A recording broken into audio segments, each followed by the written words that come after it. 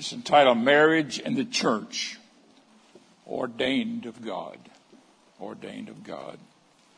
I want to talk to you about these two things because there are two things that God ordained in this world. And these are the two things that he ordained that is very dear to him. Let me get this focused. All right. Let me move in just a little closer here. Marriage and the church ordained of God. And I want to talk to you about this because there's a lot of crazy things going on in the world today. And I'm just going to take my liberty here to talk to all of us and show you in the scriptures here how important both marriage and the church is in the world, and that this is what the devil has decided to attack us on. Now, those lights are a little bit bright for me. If you can cut them down, I can't hardly see anything. I have to put a ball cap bib on, I guess, to see you. But can you dim those lights a little bit up there or something? Praise God. Marriage was instituted by God. I'm going to start out here. Number one, I'm going to start moving right on through this. I got many interesting things to talk to you about here as we go. Marriage was instituted by God, Genesis 2:18. I want you to turn to the very beginning of civilization here. And I'm going to read chapter 2 and verse 18. And then we're going to read verses 21 through 24. So I'm looking at Genesis chapter 2 and verse 18. The Lord God said, "It is not good that man should be alone. I will make him an helpmeet for him." Jumping down, I'll be jumping sometime, skipping verses just to save time more than anything because of the number of scriptures I have here.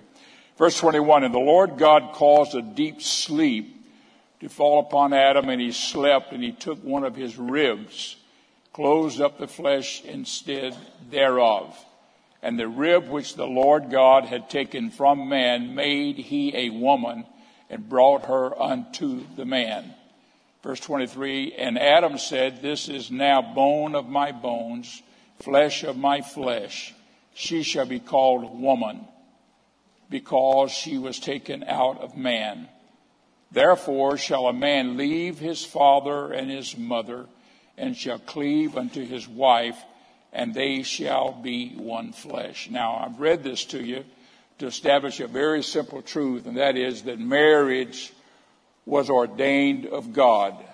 I want to really put emphasis on that. Marriage is ordained of God. And the reason is because marriage is being attacked today more than ever before.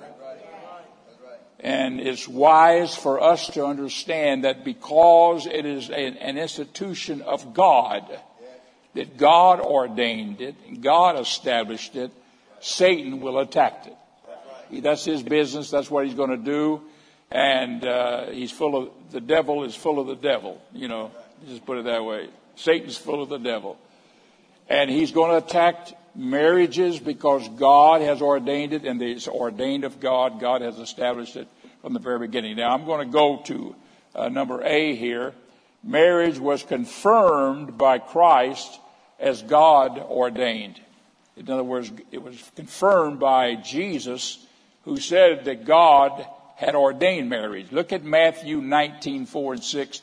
And this is a little bit of a ho-hum thing with many of us. I understand that, but stay with me. I've got some very interesting things to talk to you about here tonight. In Matthew 19 and 4,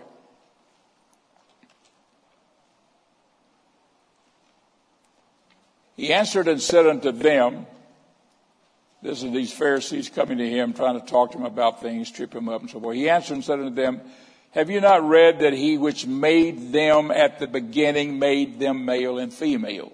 Now, the reason I'm reading this to you is so you understand that Jesus confirmed that Adam and Eve were made in the beginning, and they were made the way that they were made. Adam was made from the dust of the earth. Eve was made, taken as a rib from his side. So Jesus confirms that in verse 4 He answered and said unto them, have ye not read that he which made them at the beginning made them male and female? And said, for this cause shall a man leave father and mother, and that's what it was stated over in Genesis, and shall cleave to his wife, and they twain shall be one flesh. Wherefore they are no more twain, but one. What therefore God hath joined together, let not man put asunder.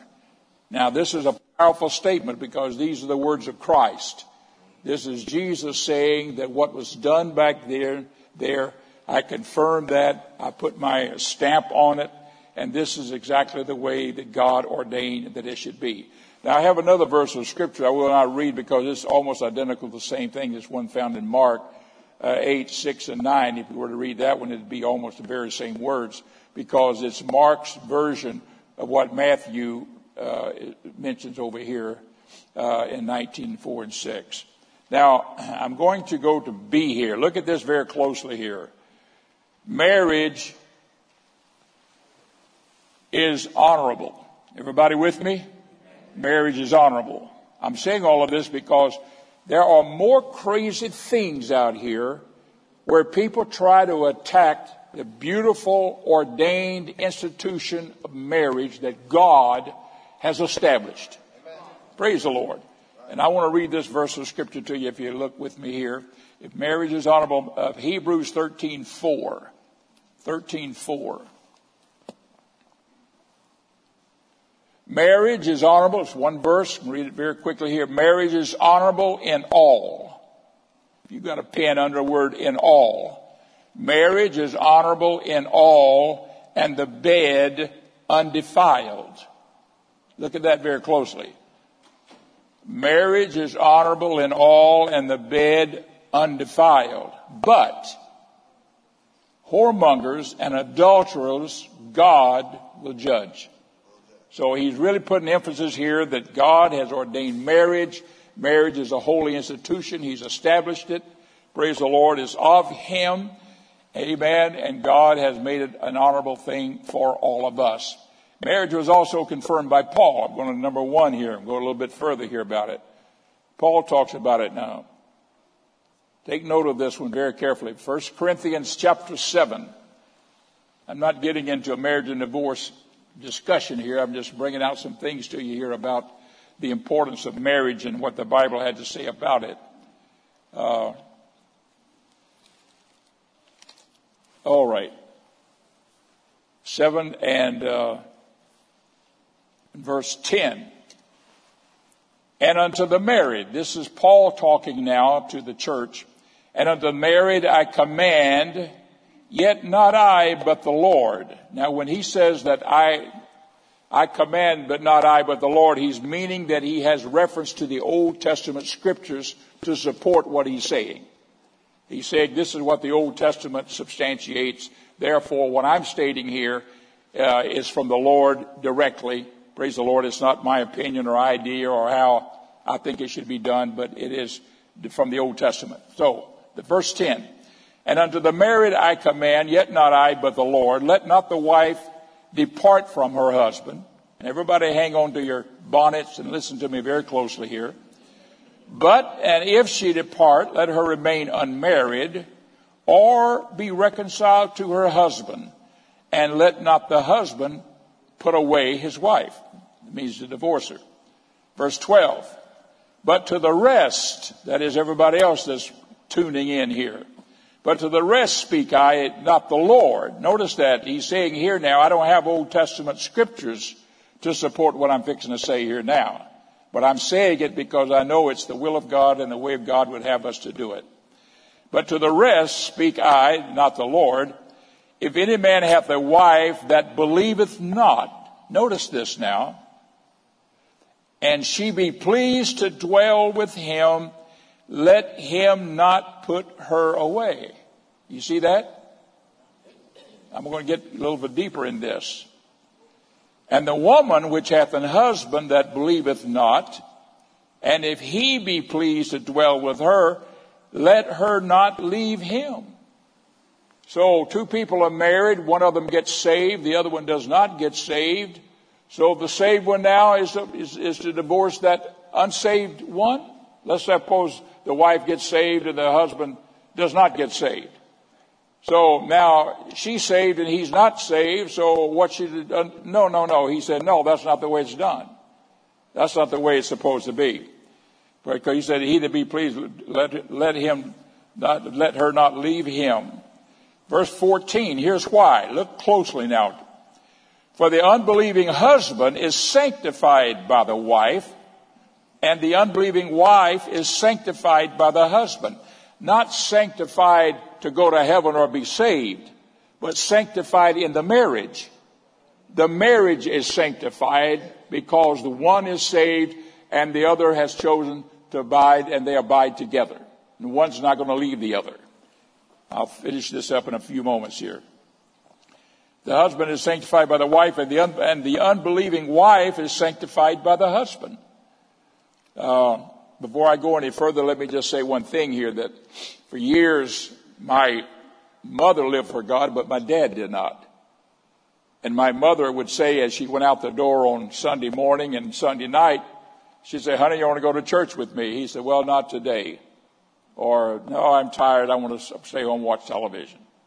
And this is what would happen. He went over and over that way. One day she said to him, she says, my dad, I tell you what, I'm not going to ask you every time I go to church, do you want to go with me? But any time you want to go, all you have to do is say, wait, I'm going with you. And I'll just sit down and wait till you're ready to go, and then we'll go together. But you make that decision. So I'm not going to be hounding you. If I go out this door and I'll just say bye, I'll see you after church, maybe something like that. But I won't be asking you all the time, but I want you to go when you get ready to go. And one day she started out the door, and he said, wait, I'm going to go with you. She said, fine, I'll sit here and wait for you to change clothes. He went in and changed clothes, got his best suit on, came out and said, let's go to church. And it was from that visit to the church and to a revival that he got saved, prayed through and received the baptism of the Holy Ghost and on so forth. He didn't believe in women preachers, but they had a woman preacher preaching at that church. And she preached him to the altar. And he had a cigarette problem. And he went back and said, I can't give up this cigarette problem. Sister Willie Johnson. And Sister Willie Johnson said, well, Brother Myers, and you are Brother Myers now since you got the Holy Ghost a couple of nights ago. She said to him, we're going to get rid of that cigarette nicotine devil that you got in you. She put one hand on his head and one hand on his throat like that. And she began to pray for him and pray for him. And he said it felt like she was choking me half to death and her hand was pushing me down and she was praying for me. And all of a sudden he said, I had a big belch and a burp. It tasted like old tobacco. It just came out of him. And from that moment on, he never, ever had a desire for another cigarette. And he had been smoking for 30 years. I'm just trying to say God can do some powerful things. But I'm just pointing all of that out to say that she waited for him to say, and that's how we win our unsaved loved ones. There are some men in here that their wives were saved first, and then their wives were saved, and then finally the man came into church and he got saved. And thank God for that. Sometimes it's the man first, but usually it's the wife first and then the man. So Paul was saying, let him not put her away. Now, look at the next one. This is very important.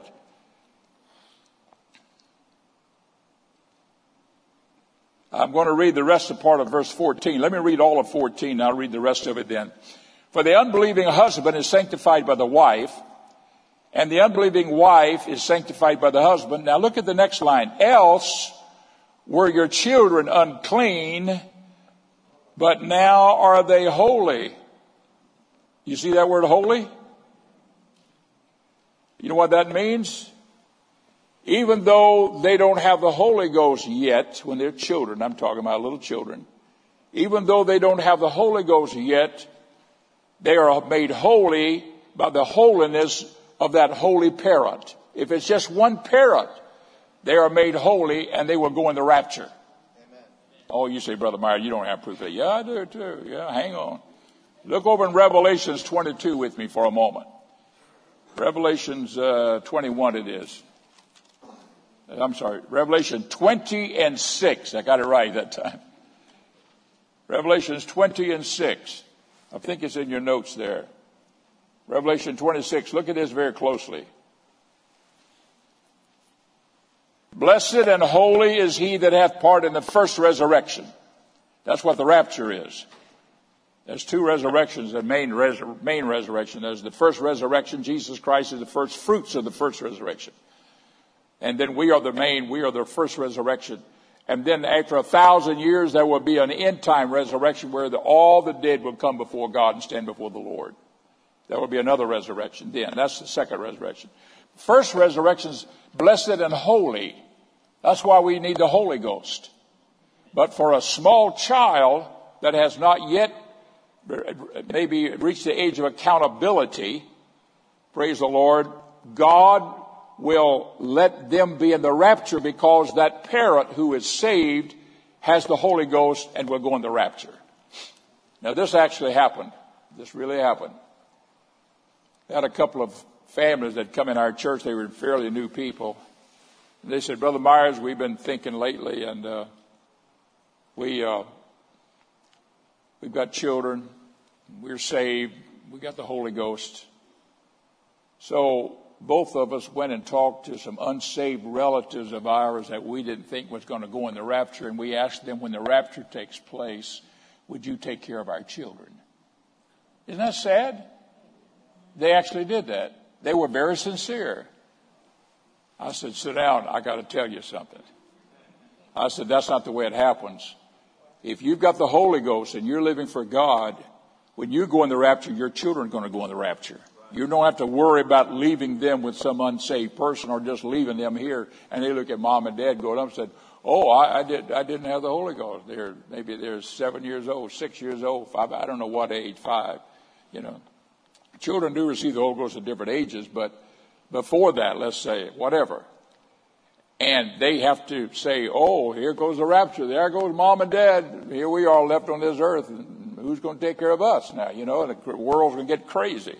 That's not the way God does things. Do you understand what I'm saying? And that's what this verse of Scripture is saying here.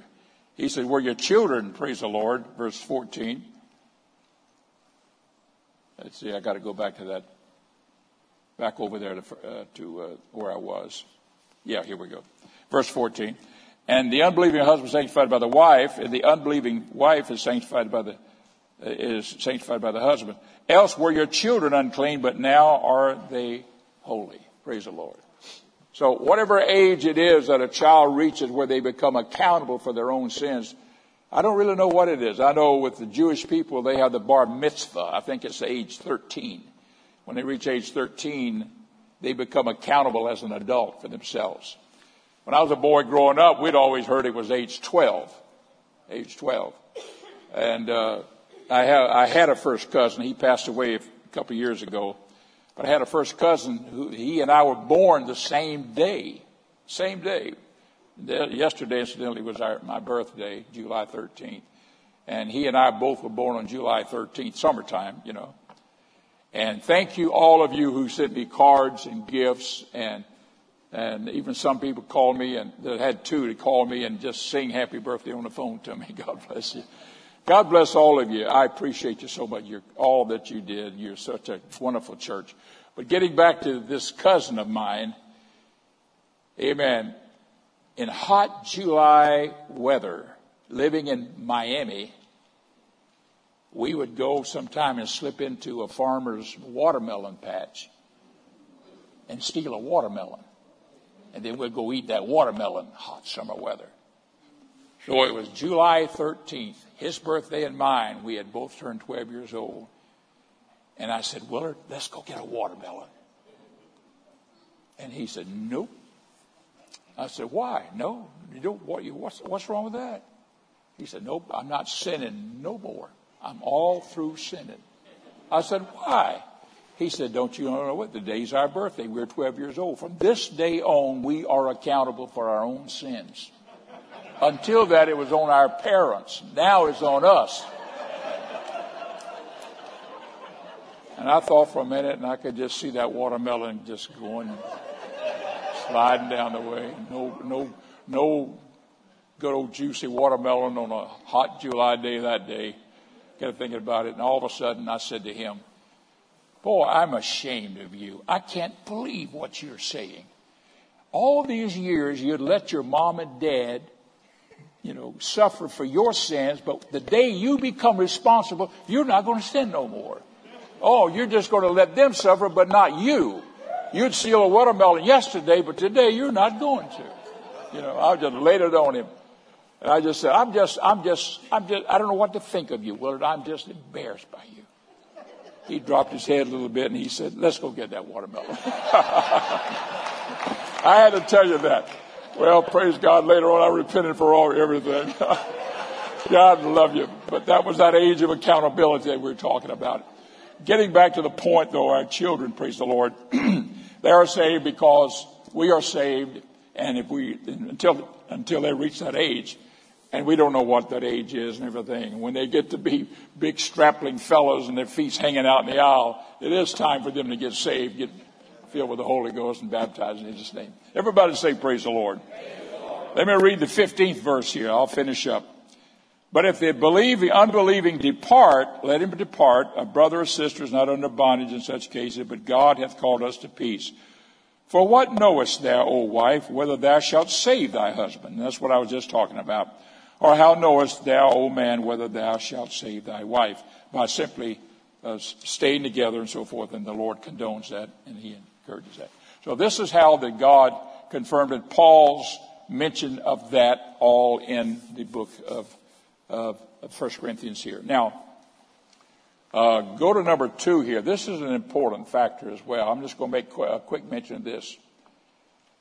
Marriage is honorable, as I mentioned up here in B, and in small letter number 2, or rather, not to be forbidden by the church. Marriage is not to be forbidden by the church. Now, let me give you a scripture for that. Look at 1 Timothy 4, 1 through 3. 1 Timothy 4. Praise the Lord. Look at very closely here what this says. Now the Spirit speaketh expressly that in the latter times, that's where we are now, some shall depart from the faith, giving heed to seducing spirits and doctrines of devils, speaking lies in hypocrisy, having their conscience seared with a hot iron. Verse 3, forbidding to marry. Forbidding to marry. That has a lot to do with these convents and things where people are forbidden to marry. They have all of that. So I'm not going to go there and say any more. But the Bible has established marriage as honorable for all. Praise the Lord. Marriage, and God has established it, and that a man and a woman is to be married. And Paul says in one place, he said, let every man have his own wife, every woman have her own husband. I think that's in 1 Corinthians 6, I believe it is, somewhere in there. But I'm just pointing out to you here that the Bible forbids the church or any institution to forbid marriage, because marriage is wholly of God, ordained of God, and God has established it that we might walk with Him in grace and in truth. Praise the Lord. Now let me move on a little bit further here. I've got some things to bring out to you here. The church was manifested by God, was instituted by God. Now we've talked about marriage in part 1 here. Marriage was instituted by God. We talked about marriage. Now I'm going to talk to you about the church here, because our subject here is marriage and the church ordained of God. Everybody still with me? All right. Now the church was instituted by God. Now it was first mentioned in Daniel chapter 2 and verse 44. If you've got your Bibles and want to look back with us in Daniel for a quick review here. This is Daniel chapter 2, and this is where he's talking about kingdoms, the kingdoms that would come to pass when Israel was conquered as a nation. And the Lord will let these Gentile empires rise and fall. He mentions who they are. It would be the Babylonian Empire, then it would be the Medo-Persian Empire, then it would be the Grecian Empire, then it would be the Roman Empire. And then toward the end of the period of time, that would be the Roman Empire embellished again somewhat. And I won't get into the details on that, only to say this, verse 44. And in the days of these kings, he's talking about that Roman Empire now. And in the days of these kings shall the God of heaven set up a kingdom which shall never be destroyed, because he talked about how each one of these empires would rise and fall. But during one of these kingdoms, which was the Roman Empire, God would set up a kingdom which shall never be destroyed. And the kingdom shall not be left to other people, but it shall break in pieces and consume all these kingdoms, and it shall stand forever. This is God's kingdom now that he's setting up. Set up during the time of these kings and kingdoms. Now, to give you light on that, I want you to turn with me over here to Matthew. I'm reading here in chapter 3 and verse 2. 3 and 2. I'm following scripture here so that you'll understand here. We're right on scripture target. 3 and 2. This is Matthew right here. And saying, repent ye, for the kingdom of heaven is at hand. This was John the Baptist preaching. In those days came John the Baptist in verse 1. Preaching in the wilderness of Judea and saying, repent ye, for the kingdom of heaven is at hand. Now he was saying what Daniel talked about over there is at hand right now, is here. And then looking a little bit further here, and I've got the next set of scriptures there. That's chapter 4 and verse 17. 4 and 17, if you'll jump over to that verse.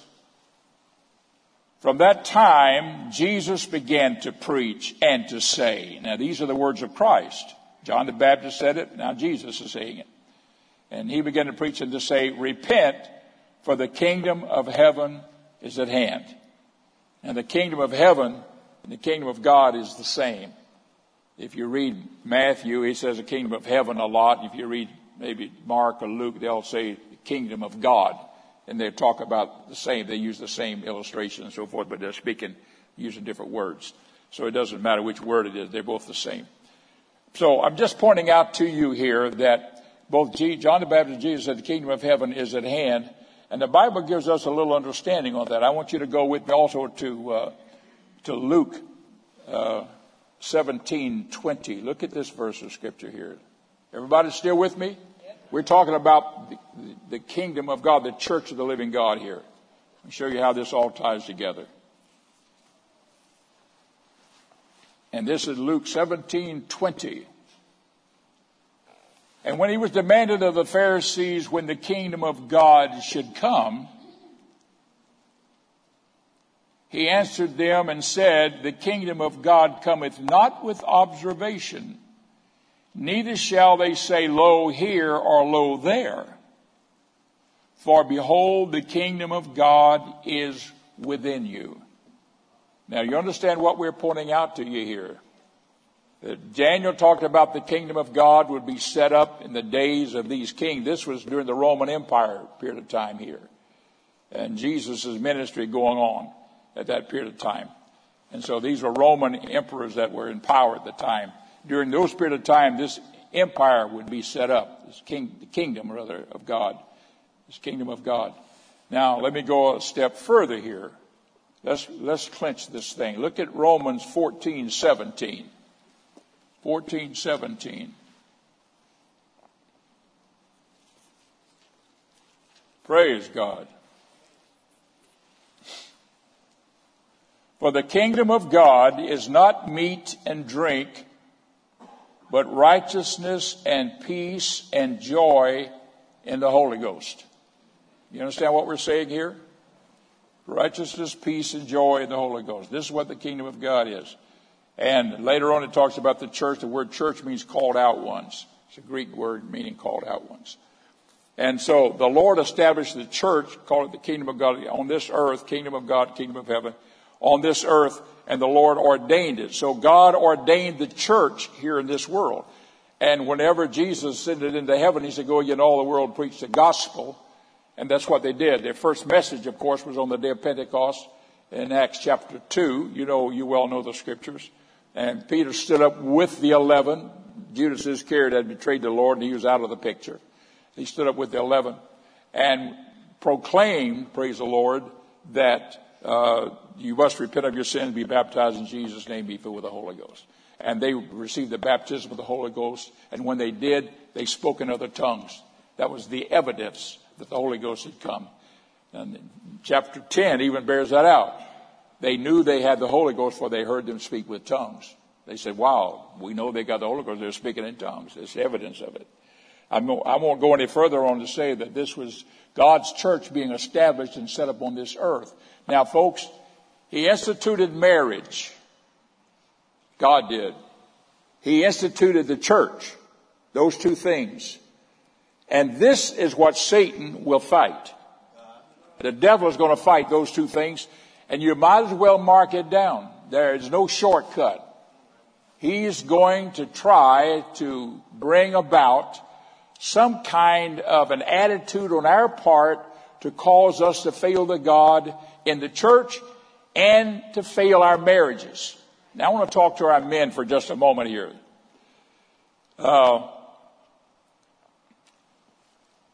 Brethren, fight for your families. I mean that every man fight for your family. You stand for your family.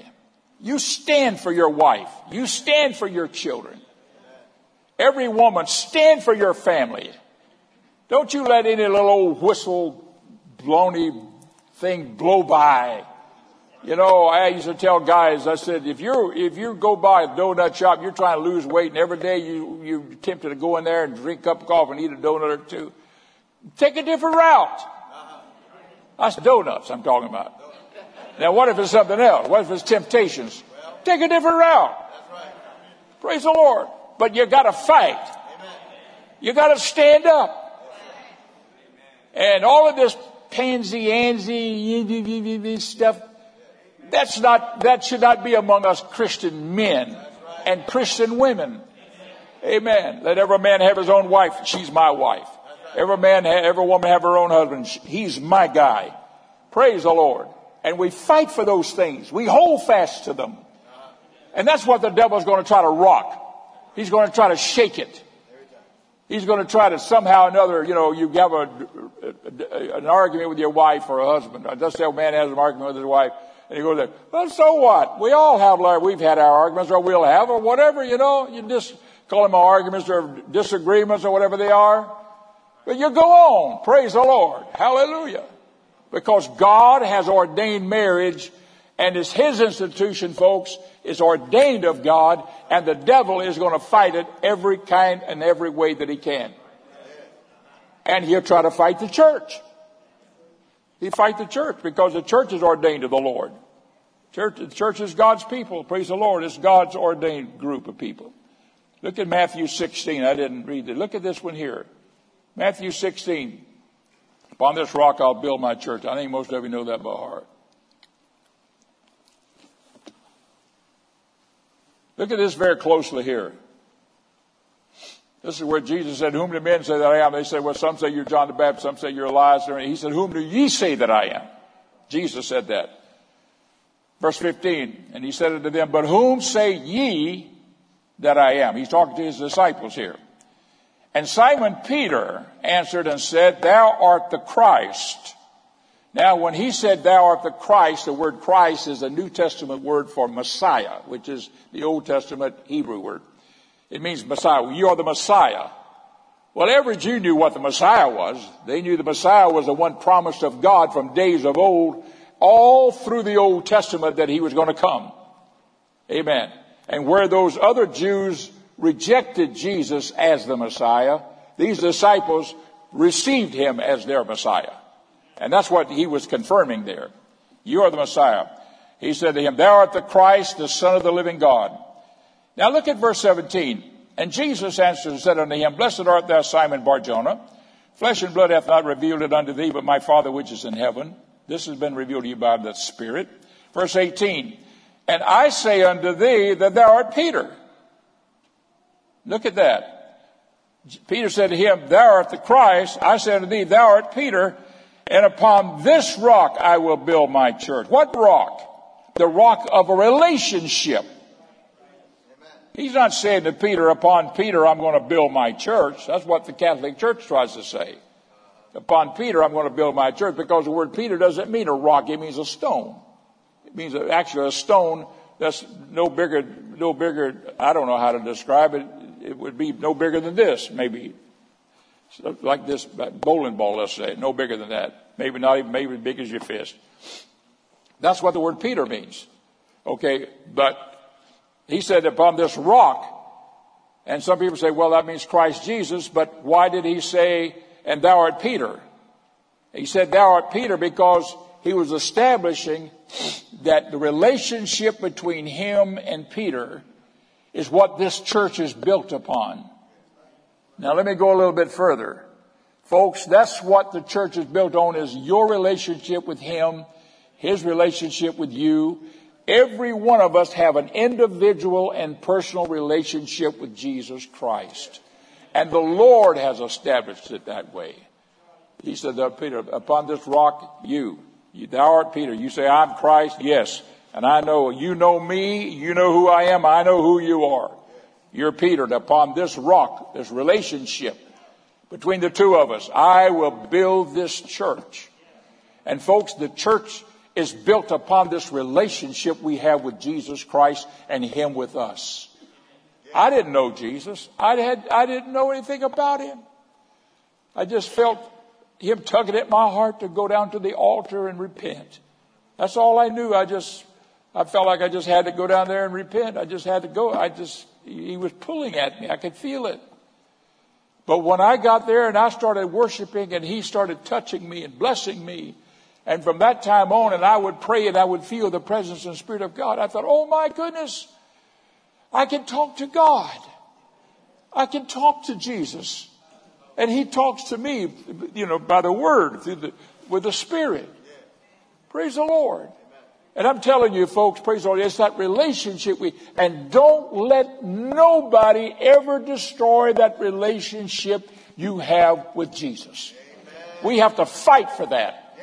Just like you have to fight for your family. You have to fight to keep your family together.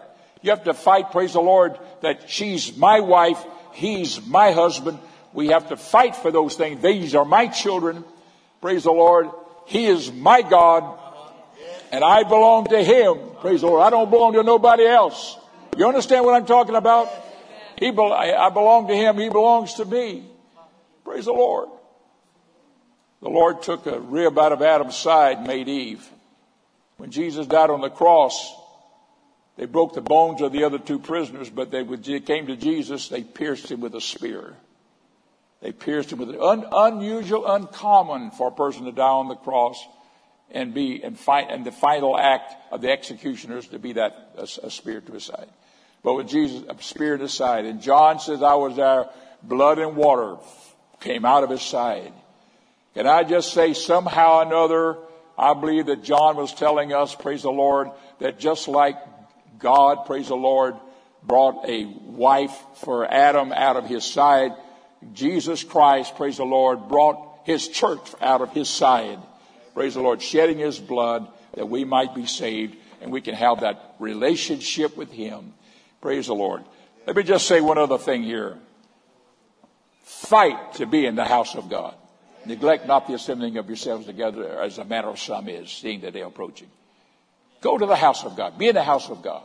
I know sometimes there's sickness, sometimes there's affliction, sometimes there's situations. I understand all of that. But let's not just lay out because it's convenient or I just didn't feel like it today or worked an hour overtime or whatever. Just say, no, I want to be in the house of God. And folks, even when you're tired sometime, come to the house of God. It's amazing how God would just rejuvenate us. Just lift us up and give us a greater spirit. But we've got to be in the house of God. And when you come to the house of God, let's praise him.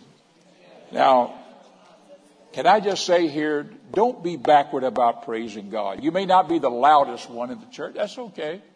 I know I certainly can't be the loudest one. And many of you cannot be. But some of the younger ones can be. Let them be loud. Praise the Lord. That's okay. I want you to be loud. Praise the Lord. You won't find me running around the church. But if someone wants to, that's okay. Praise the Lord. You know why? Because you don't know where they came from. And they know where they came from. They said, Lord, I'm so excited and so happy I can't be still. Hallelujah. I'm just trying to say, folks, when we come to the house of God, let's worship the Lord, because this is the kingdom of God on earth. Jesus established this. God established this on earth. Fight for your marriage and fight for your church. I don't mean the building here, but fight for each other. Fight for each other. Praise the Lord. Uphold each other. And fight for your relationship with Jesus. You come to the house of God, you come into his presence, you come into his spirit, and the Lord will bless you, and he'll keep his hand on you, and he will keep his hand on all things. I'm going to move on very quickly, because the church is compared to a marriage. Both were established by the Lord. I'm going to read Ephesians, because this is what we've sort of been comparing it a little bit with. Let's see here, right here. All right. Look at these verses of Scripture very quickly. I'm going to go through this very quickly. 5 and 22. Wives, submit yourselves unto your own husband as unto the Lord. For the husband is the head of the wife, even as Christ is the head of the church. Notice how he's comparing now the church with marriage. Everybody with me? So if you think, well, Brother Myers, that you compared that yourself. No, that's in the Bible here. For the husband is the head of the... Verse 24, therefore, as the church is subject unto Christ, so let the wives be unto their own husbands in everything. Husbands, love your wives. Look at that. If you're a man, underline that word, husband, love your wives. Love your wives. Love your wives. Even as Christ also loved the church and gave himself for it. I dare say most Christian men would lay down their life for their family. I dare say that. I believe they would. I won't go any further. Verse 26, that he might sanctify and cleanse it with the washing of water by the word. I'm just repeating here what the word said. Husbands, love your wives, even as Christ loved the church and gave himself for it, that he might sanctify and cleanse it with the washing of the water by the word, that he might present it to himself, a glorious church, not having spot or wrinkle or any such thing, but that it should be holy and without blemish. This is talking about the church now, and he's comparing it with a marriage. A family. So ought men to love their wives as their own bodies. He that loveth his wife loveth himself. That's a powerful verse. For no man yet ever hated his own flesh, but nourisheth and cherisheth it, even as the Lord the church. For we are members of his body, of his flesh, and of his bones. For this cause shall a man leave his father. And he's quoting here now from the same thing over in Genesis, where Adam and Eve were made. For this cause shall a man leave his father and mother, and shall be joined unto his wife, and they two shall be one flesh. This is a great mystery. Then he adds this, but I speak concerning Christ and the church. Nevertheless, let every one of you in particular so love his wife, even as himself, and the wife see that she reverence or respect her husband. Let me just say one word here. Every woman in a marriage wants to be loved by her husband, and every man wants to be respected by his wife. Now, put that in the back of your head and just remember that. Don't ever forget that. That's true. That's not about right. That is right. Now, I've got about 10 minutes here. I'm going to wrap this thing up here. Look at A here. Satan will attack both marriage and the church because they are of God. Fornication and adultery. Look what he has to say about it. Go to Galatians chapter 5. Galatians chapter 5, 19. Now the works of the flesh are manifest, which are these: adultery, fornication, uncleanness, and lasciviousness. He goes on to name idolatry, witchcraft, hatred, variance, emulations, wrath, strife, sedition, and so forth. But I want to point out to you here, it talks about this thing called adultery and fornication. And it names it here. Look in Luke 18:20. This is where the Ten Commandments are talked about. Luke 18:20. I'm moving very quickly here. Thou knowest the commandments. This is the Lord talking to a certain ruler who came to him and said, what must I do, to be saved? He said, thou knowest the commandments. Do not commit adultery. Do not kill, do not steal, do not bear false witness, honor father and mother. But notice the part here where it said, do not commit adultery. I'm just pointing out to you here the Bible talks about these things. 1 Corinthians 16:18. And then I'm going to wrap this baby up here and go to something else real quick. This is 18th verse, 6:18. Flee fornication. Every sin that a man doeth without the body, every sin that a man doeth is without the body, that is, outside the body. But he that committeth fornication sinneth against his own body. What? Know ye not that your body is the temple of the Holy Ghost, which is in you, which you have of God, and ye are not your own? For ye are bought with a price, therefore glorify God in your body and in your spirit, which are God's. And we're talking about here how God will attack not only the church, but he also attacks marriages here. Now, I'm going to go to one very quickly here, and this is homosexuality. I'm going to talk to you about this for a moment. I got about 10 minutes, and I'm going to wind this up. But folks, this is one of the deplorable things that's coming on the earth today, and it's condemned in the Bible. It's homosexuality. It is when men hook up with men and women hook up with women. You know what it is. I don't have to tell you. They have made certain words nasty. I remember when queer was just meaning odd or strange. When I was a boy, you said something was queer, you just mean it was odd. Now you say it and you do like this. And I remember the word gay, when it was just meant, in fact, there's the word somewhere in the scripture of the Bible where it talks about having gay clothing. A man comes into the church with gay clothing. It doesn't mean that he's homosexual. It means that he's lighthearted, that he's sort of fun-loving. That's what it basically means. But they take those words and they make them nasty and dirty by hooking them on themselves. Said, I'm gay. And next thing you know, you start looking at it like a nasty word. You know. And now they're trying to hook up with letters and colors. The color of the rainbow. What a beautiful thing rainbows are. All the colors. They go, now they're the people of all these colors, red, white, blue, or purple. Or I don't know. I'm not going to go there any further. But I'm just saying that this is an abomination. I can show you in history where the Greeks got that way and the Romans despised them. Despised them. And I can also show you, praise the Lord, where the Romans later got the same way. They got the same way. And I've been over in Rome, and I've been to those cities there. I've been to Pompeii. The ruins of Pompeii. Pompeii was a city given over to homosexuality. I've walked those cobblestones. I've seen the carvings in the stone that was 2,000 years old.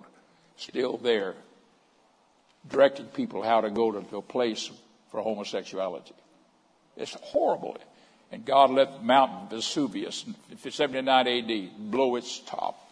And all the larvae and the spew came over and covered that city and completely killed everybody in that city. The guide that took us through that city said that they know by evidence that there was a Christian church in that city. But for some mysterious reason, they were gone and they were out of there before Mount Vesuvius blew its top. They left. And I said, that's God. That's God. Amen. And that Christian church in 79 AD, they had to have been baptizing in Jesus' name and being filled with the Holy Ghost, speaking in tongues. Amen. Okay. Now, let me give you some scripture here. Let me look at Romans very quickly here. I'm reading Romans 1:24. Romans 1:24. I'm right down here at the bottom now. Romans 1:24. Look at this very closely. Wherefore God also gave them up unto uncleanness through the lust of their own hearts, to dishonor their own bodies between themselves. Now, you don't have it there. It's not there, but jump over to verse 26. 26, it was somehow or another we overlooked that. It should have been right here following it. Look at 26. For this cause God gave them up unto vile affections, for even their women did change the natural use into that which is against nature. He's talking about homosexuality here. And likewise also men, leaving the natural use of the woman, burned in their lust one toward another, men with men working that which is unseemly, and receiving themselves that recompense of their error which is meet. Verse 28, And even as they did not like to retain God in their knowledge, God gave them over to a reprobate mind to do those things which are not convenient, being filled with all unrighteousness, fornication, wickedness, covetousness, maliciousness, full of envy, murder, debate, deceit, malignity, whisperers, backbiters, haters of God, despiteful, proud, boasters, inventors of all evil things, disobedient to parents. Isn't that strange? It's in there. Look at 31. Without understanding, covenant breakers, without natural affection, implacable, unmerciful, and so forth. Now, I just want to let you know here that the Bible speaks very clearly about it. I'm going to read a scripture too over here in the Old Testament, and I'm going to go very quickly here to Leviticus. In your Bibles there, in your notes where it says Leviticus 17:22, that should be 18:22. That was an error on my part. I got the wrong chapter in there. That should be, if you got a pen, set 7 into an 8. Leviticus 18:22. So they're showing it. They've already corrected it on the overhead, so that's what you've got. 18:22. Thou shalt not lie with mankind as with, this is in the Old Testament under the law now. Thou shalt not lie with mankind as with womankind. It is abomination. Jumping very quickly then to Leviticus 20 and 13. 20 and 13. Just a few chapters over. This is what it says. If a man also lie with mankind as he lieth with a woman, both of them have committed an abomination. They shall surely be put to death. Their blood shall be upon both of them, shall be upon them. And so this is what the Bible here says in the Old Testament. Now, reading a couple of verses to you in the New Testament and wrapping things up. And reading here, I'm going to refer to this. I'm not going to read it, but over in Genesis chapter 19, it talks about two angels coming to Sodom and Gomorrah, coming to the city of Sodom, where Lot and his family lived. And that city was wholly given over to homosexuality. That's where the word sodomy came from. And it talks about how that these angels came there, and Lot says, you can't stay out in the street here, not in this city. Come on out. He took him into his house. When they went into the house, these are two angels. They looked like young men just traveling through. And the men of the city came to that house. I won't go into detail. I can't read it here. We don't have the time. But these men went to the house, and they knocked on the door, and they said, Lot, those two men that came to your city, we want them. We want them. He said, no, don't do that, guys. This is not the thing to do. And he tries to persuade them. They said, no. It goes on to say that they pressed sore upon Lot, and they came near to breaking the door down. Finally, the angels reached out, pulled Lot inside, closed the door, and did like that. And all those men became blind. And it was all kinds of men. They were homosexuals. This shows you that they had them back there. This was in the Bible. It was condemned. And then these two angels said to Lot, tomorrow God's going to destroy this whole place. Rain down fire from heaven. Get your family together and get out of here. Morning comes, daybreak comes, we got to be out of here. And that's what they did. They took Lot and his family out of there. And when they did, fire fell from heaven and consumed everything because it was so given over to that homosexuality. I'm just saying that it's all there. I'm just reading other scriptures here, and I'm going to wind this up now. This is found in 2 Timothy 3 and 2. 2 Timothy 3 and 2 and 3. For men shall be lovers of their own selves, covetous, boasters, proud, blasphemers, disobedient to parents, unthankful, unholy. Look at verse 3. Without natural affection, truce breakers, false accusers, and so forth. And Colossians 3:5. One more verse, and the next one, then we're through. Here's another verse of Scripture. This is Colossians 3:5. Mortify therefore your members which are upon the earth, fornication, uncleanness, inordinate affection. Do you understand what I'm saying here? It gives us words in here to let us know it's talking about homosexuality. The Bible speaks about it in the Old Testament. It speaks about it in the New Testament. and condemns it, and talks about it as being a filthy thing. And then finally, last but not least, Ephesians 3 and verse 2.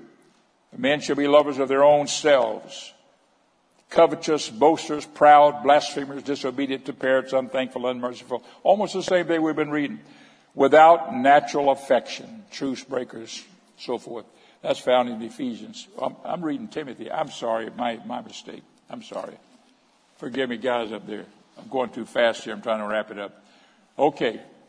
Ephesians 4:19. Who being past feelings have given themselves over unto lasciviousness to work all uncleanness and greediness. But you have not so learned Christ. Aren't you glad you know the truth, folks? Aren't you glad for truth?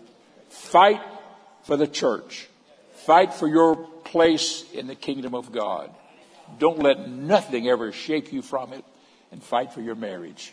God has ordained both, and the devil will do his best to try to fight each and every one of them, tempt us, all that kind of stuff. Forget about it. So I'm going to walk with God. I'm going to believe the Lord and stay close to the book in prayer, and Jesus will always help us through. Would you stand with me and let's just lift our hands and praise God. Let's thank him together. Let's just say, God, we're so thankful for what you have given us as your people. Praise the Lord. Praise the Lord. Jesus, we love you, Lord, with all of our hearts. God, we love you, Lord, because you're great and greatly to be praised. Thank you for the church. Thank you for your people. Thank you for our marriages, God. Thank you that you ordained it, Lord. Family, you ordained it. Children to be brought up in the security of homes. God, you've ordained it all, Jesus. And we ask you, Lord, that you might be with your people and guide us in this life. And we know that you're coming soon. You're coming back for your people that's without spot and blemish. We look forward, God, to seeing you one day. We look, Lord, unto you for all things. Go with us at this time and meet back with us again at the appointed time. In Jesus' name we pray. Amen. God bless you in Jesus' name. You're dismissed in Jesus' name. The Lord bless you. You've been a great audience.